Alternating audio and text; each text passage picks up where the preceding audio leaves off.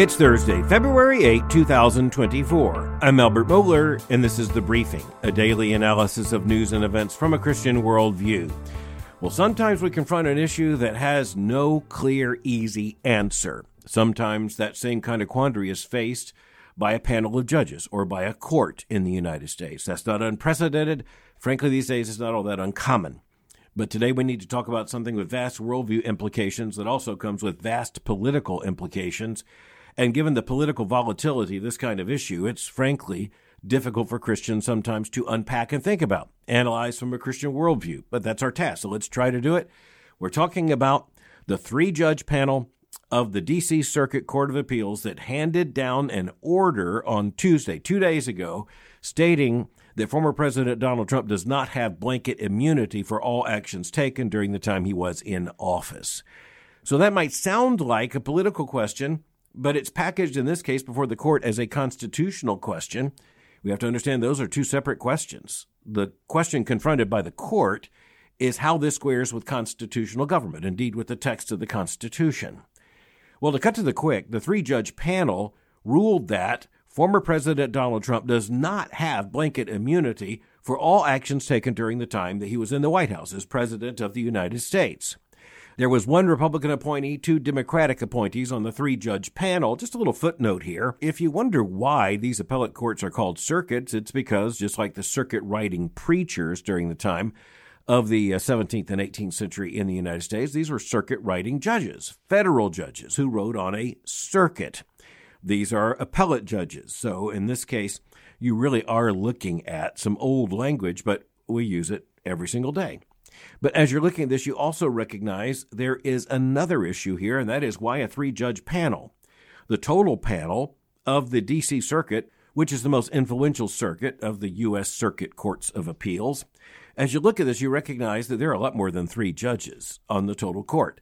But for efficiency's sake, the cases are often broken down so that three-judge panels, notice that's an uneven number, an odd number, that's not by accident, three-judge panels give the initial ruling on these questions.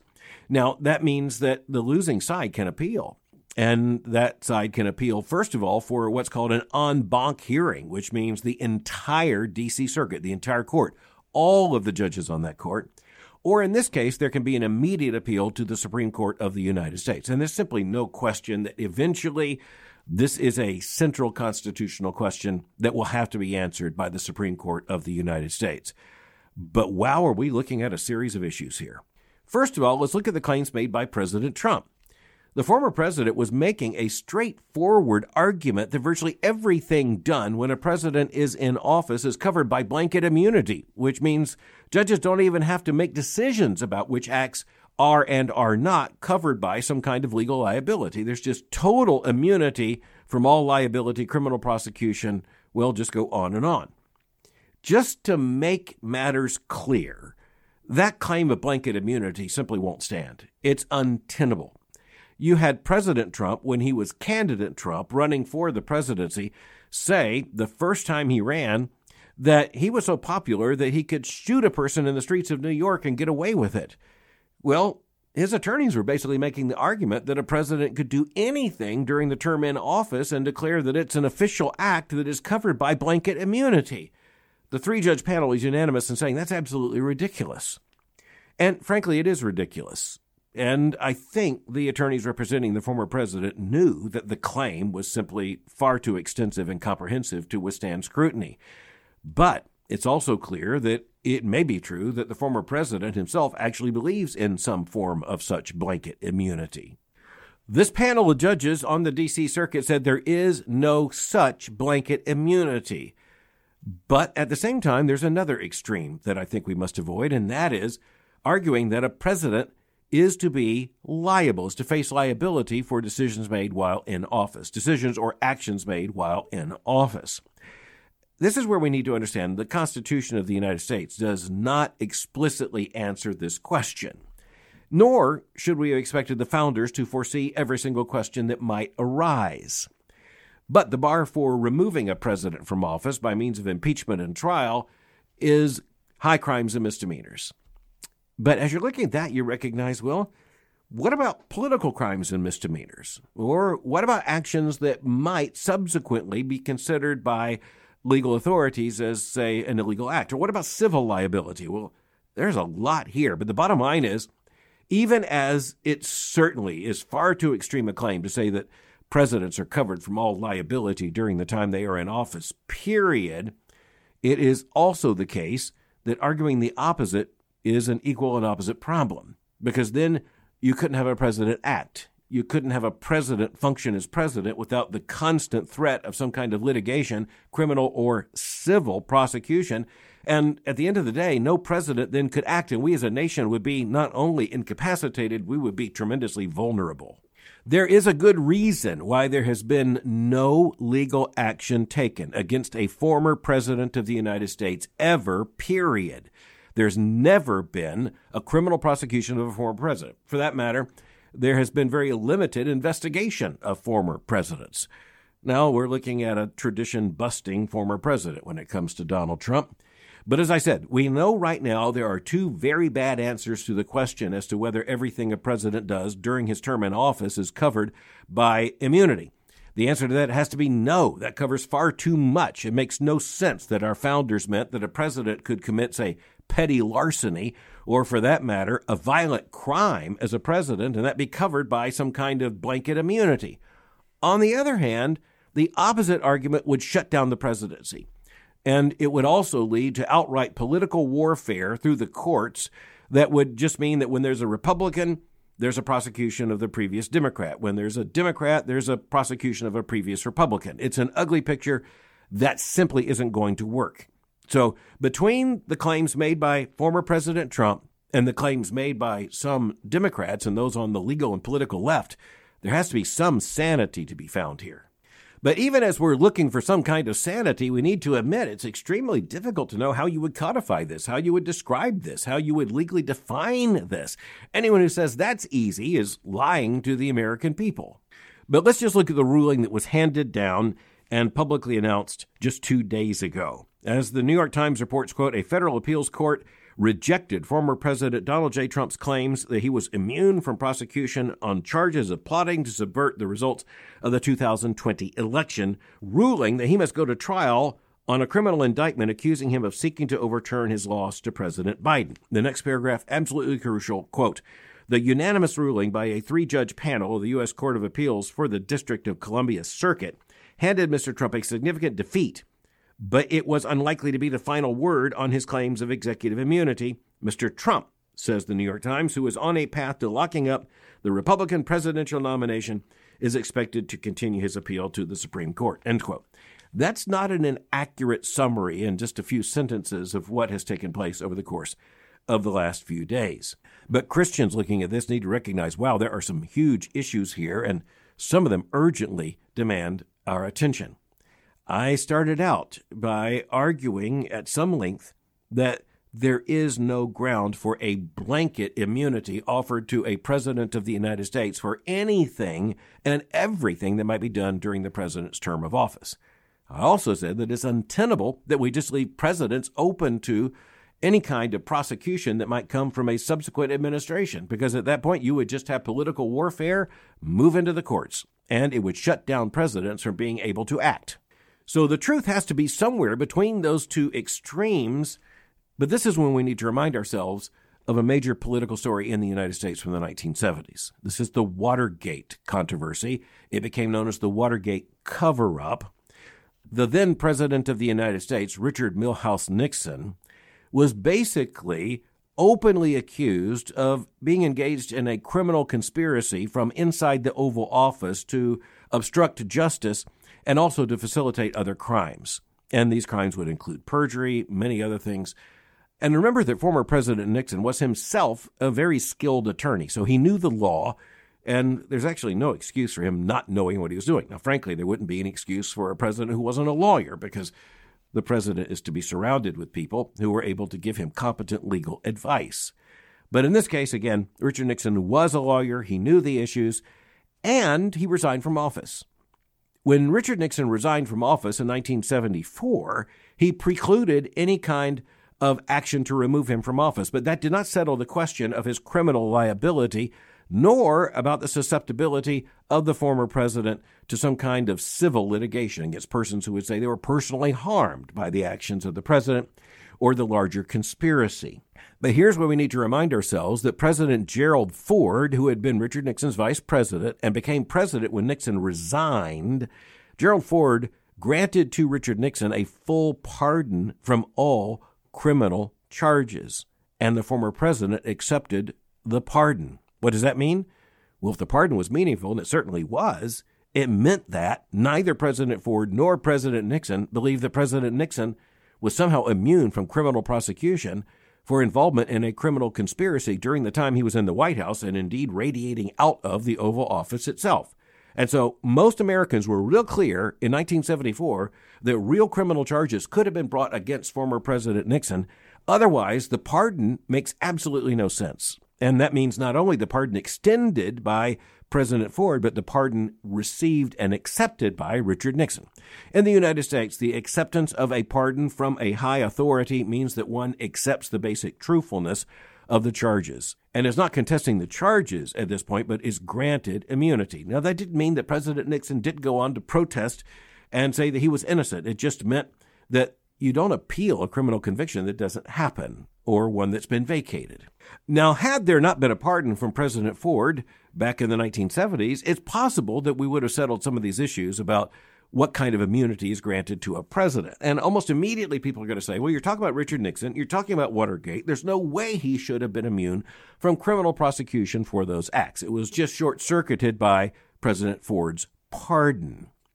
But on the other hand, it is also equally important to say that presidents just can't be exposed to unlimited potential for criminal prosecution, not to mention civil kinds of legal action against them. Because no United States citizen is going to be able to afford to be president of the United States, and so an elected president is not going to be able to act. They will simply be conscribed by the very real and present danger of being prosecuted or sued for whatever they do. And so there has to be some kind of immunity, and clearly that's one of the assumptions of our constitutional order. So the obvious answer to this question is that presidents are to be assumed to have immunity from prosecution or civil liability insofar as they are acting as president of the United States, which is to say, in the Oval Office, acting as president, deciding to invade this nation, deciding to sign this legislation, deciding to hand down this executive order. The president in such cases is immune from criminal prosecution or civil liability. But if a president were to decide to get rid of one of his political enemies and was to undertake an act of violence, either himself or contracting with someone else or arranging with someone else to do it, the bottom line is, I think most Americans will say, well, that certainly is not covered by any kind of presidential immunity. If the first part of this is not true, and presidents have an implicit and explicit immunity on matters undertaken as part of their exercise of office, and that doesn't exist. You can't have a presidency. You can't have a president. Frankly, if that immunity disappears, then congressional immunity is likely to disappear, and judicial immunity, by extension, is likely to disappear, which means we wouldn't be able to have a functioning government. That would be an absolute disaster. And frankly, trying to toy around with this issue at the edges would just be toying with disaster. But returning to the action this week, how did this 3-judge panel of the D.C. Circuit rule in the matter? What kind of ruling did they hand down? Well, they handed down a unanimous ruling saying that former President Trump has no blanket immunity, period. And furthermore, they went on to say a little bit more than that. For example, they said, quote, "For the purpose of this criminal case, former President Trump has become Citizen Trump with all the defenses of any other criminal defendant, but any executive immunity that might have protected him while he served as president no longer protects him against this prosecution." End quote. Now, that makes a certain sort of sense, but when we think about it, it also constitutes a grave threat to anyone who might serve as president of the United States. Basically, that argument says you can't be sued or face criminal prosecution while you are in office on these matters, but evidently, as soon as you leave office, you're a former president, and thus all those limitations are off. Well, clearly, that creates a huge problem. How can anyone serve and act as president if that person knows that immediately after they leave office, they could well face someone knocking at the door with a pair of handcuffs or with a massive civil lawsuit? That simply won't work. But there's more to this. The 57-page ruling also went on to suggest that there would be a credible claim of criminal responsibility and perhaps criminal charges against a former president. The problem is they really didn't set much of a limitation on the scope of that at all. The reporters for the Times summarized the court's ruling, or the panel's ruling, by saying, quote, "The panel, composed of 2 judges appointed by Democrats and 1 Republican appointee, said in its decision that despite the privileges of the office he once held, Mr. Trump was subject to federal criminal law like any other American," end quote. Now, I think most Americans hearing that would say, well, bravo, like any other American. But wait just a minute. Only one American serves as president of the United States, and that president has to take legal actions. And just saying that once he leaves office, a president is subject to federal criminal law like any other American, well, I think most of us honestly would say that can't be exactly right. So let me go out on a limb here and suggest something that has to be taken into our consideration. Presidents sometimes have to act on very hazy legal ground. And anyone who denied that simply knows nothing about American history and the American presidency. And sometimes you have Congress seek to come back and say, redefine presidential authority, as they did during the 1960s with the War Powers Act. But the reality is that given the circumstances of potential violence against the United States, even in recent actions by President Biden, he has acted to order the American military into action in ways that in some jurisdiction, particularly international jurisdictions, there might be some accusation of criminal responsibility. Criminal responsibility has been alleged against several former U.S. presidents and understood in the right light by virtually all of them in the modern age. When we say the president is not above the law, we're not just talking about the fact that he can't shoot someone in the Oval Office. We also mean that he can't act with wanton disregard for American law, not to mention the Constitution, without facing some kind of judgment. But that judgment often comes down to remedial action by Congress. I mentioned the example of the War Powers Act, in which they say no presidents can't act in that way. The president's then bound by that law.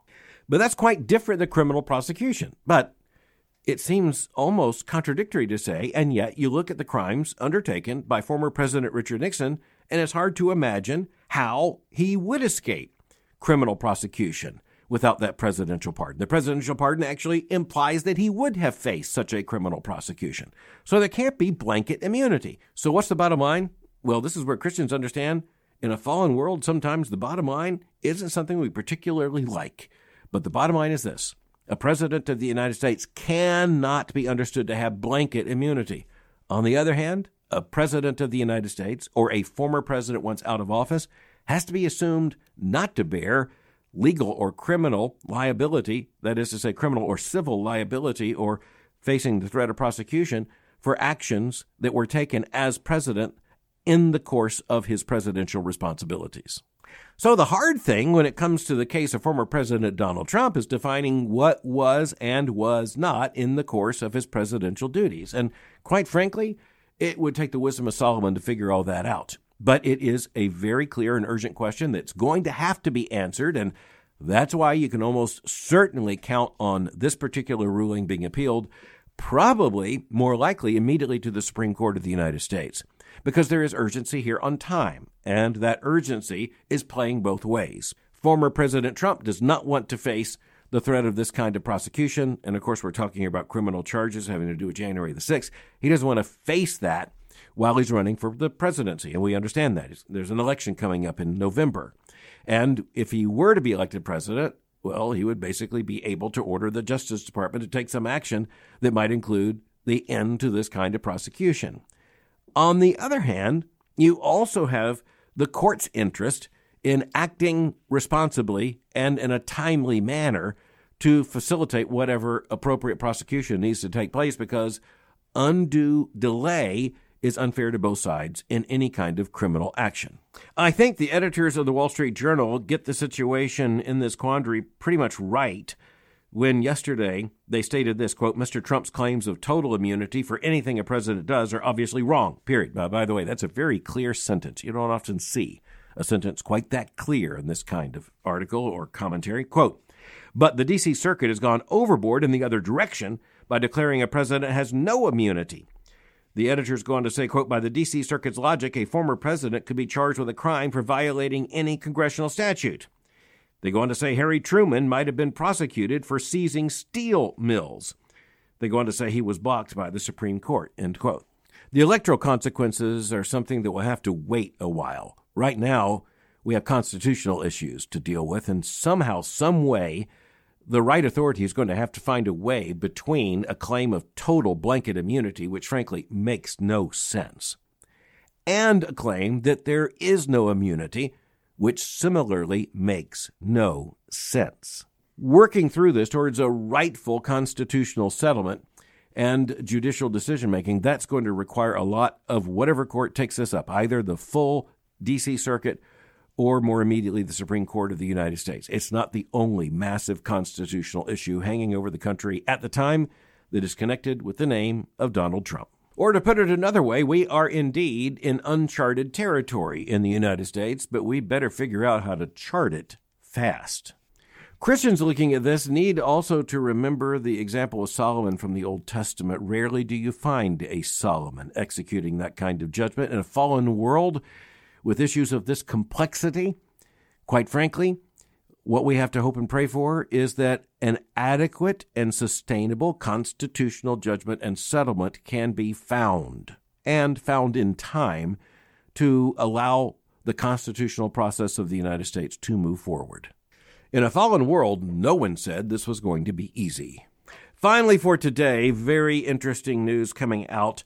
The National Public Opinion Reference Survey, and that's conducted annually, by the way, by the Pew Research Center, it revealed just a matter of a short time ago that non-religious Americans now number about 28% of the population. So 28%, that's getting frightfully close to a third of the population, are defined here as non-religious. Now, they're sometimes referred to as the nones. That is to say, they have no religious identity or they claim no particular religious convictions. But here's something that we also need to know. When you're talking about nones, are you actually talking about nuns? When you talk about non-religious Americans, just how non-religious are they? And you have European scholars who are saying, there's a difference between American non-believers and European non-believers. European non-believers tend to be secular with a capital S. They're actually true secularists more often than what you find in the United States. In the United States, when people say they're non-believers, an amazing percentage of them still do things that are kind of, believerish. You talk to the European secularists and they say, hey, we're secular, we don't believe in God. You talk to at least many of those, a significant percentage of those in the United States who claim to be non-religious. Well, it turns out they're not non-religious in the same way. And you have those who say, I believe in God, or I believe in any number of doctrines, I believe in this religious practice. Now, as a Christian theologian, I want to say much of this is sub-biblical. It's not by any definition biblical Christianity, but I also have to say, as someone who studies these things in academic life, this also is not secularism. It is not a classical model of unbelief or of secularism or of atheism.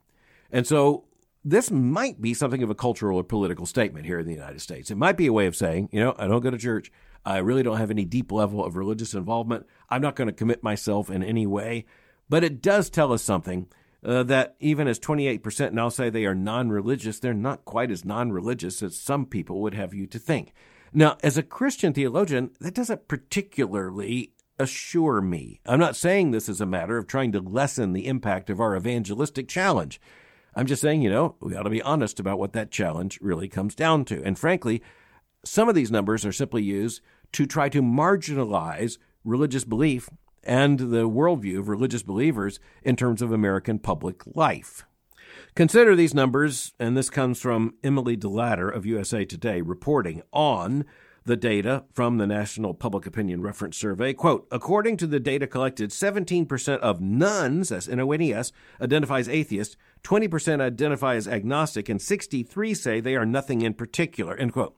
Well, let's just state the obvious. Nothing in particular means they didn't say they're an atheist or an agnostic. So non-believer in this case doesn't mean an unbeliever. But as you look at how this is covered in the national media and discussed in so many intellectual and cultural circles, you would think that these people are outright card-carrying members of an atheist club. But it turns out that the vast majority of them, remember that number? 63% say that they're just nothing in particular. Well, nothing in particular is not atheism. The USA Today article, by the way, concedes this in critical language, referring to the report itself. Quote, most people in the Nones, N-O-N-E-S group, believe in God or another higher power. Let's just, full stop right there. That means they're not atheists. They're not agnostics. They're not really even non-religious. Again, as a Christian, we're not satisfied with religious, but it does tell us how this is used in the larger culture. Quote, but few go to religious services regularly. They are also not uniformly anti-religious. This is from the report. Quote, and the Pew Research Center said that while they found most in the group say religion does some harm, many others think it also does some good. Quote, some nuns said they were spiritual, though the same is true of people who are religiously affiliated. End quote. So what does this tell us about the actual spiritual state of Americans? Well, it tells us it is in flux. And when it comes to many, they are a long way from biblical Christianity. But my guess is you knew that before you began listening to this episode of The Briefing.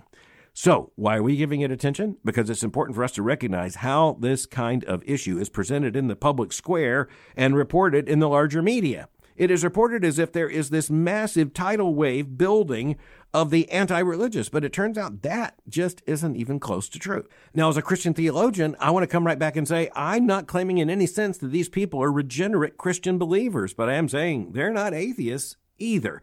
When it comes to how the culture operates, that is a very important distinction. When it comes to our evangelistic challenge, well, it's informative as well. But it also tells us something that the headline says non-religious, when just about 6 paragraphs in, it tells us that non-religious doesn't actually mean non-religious. By the way, the Bible's already revealed that truth as well.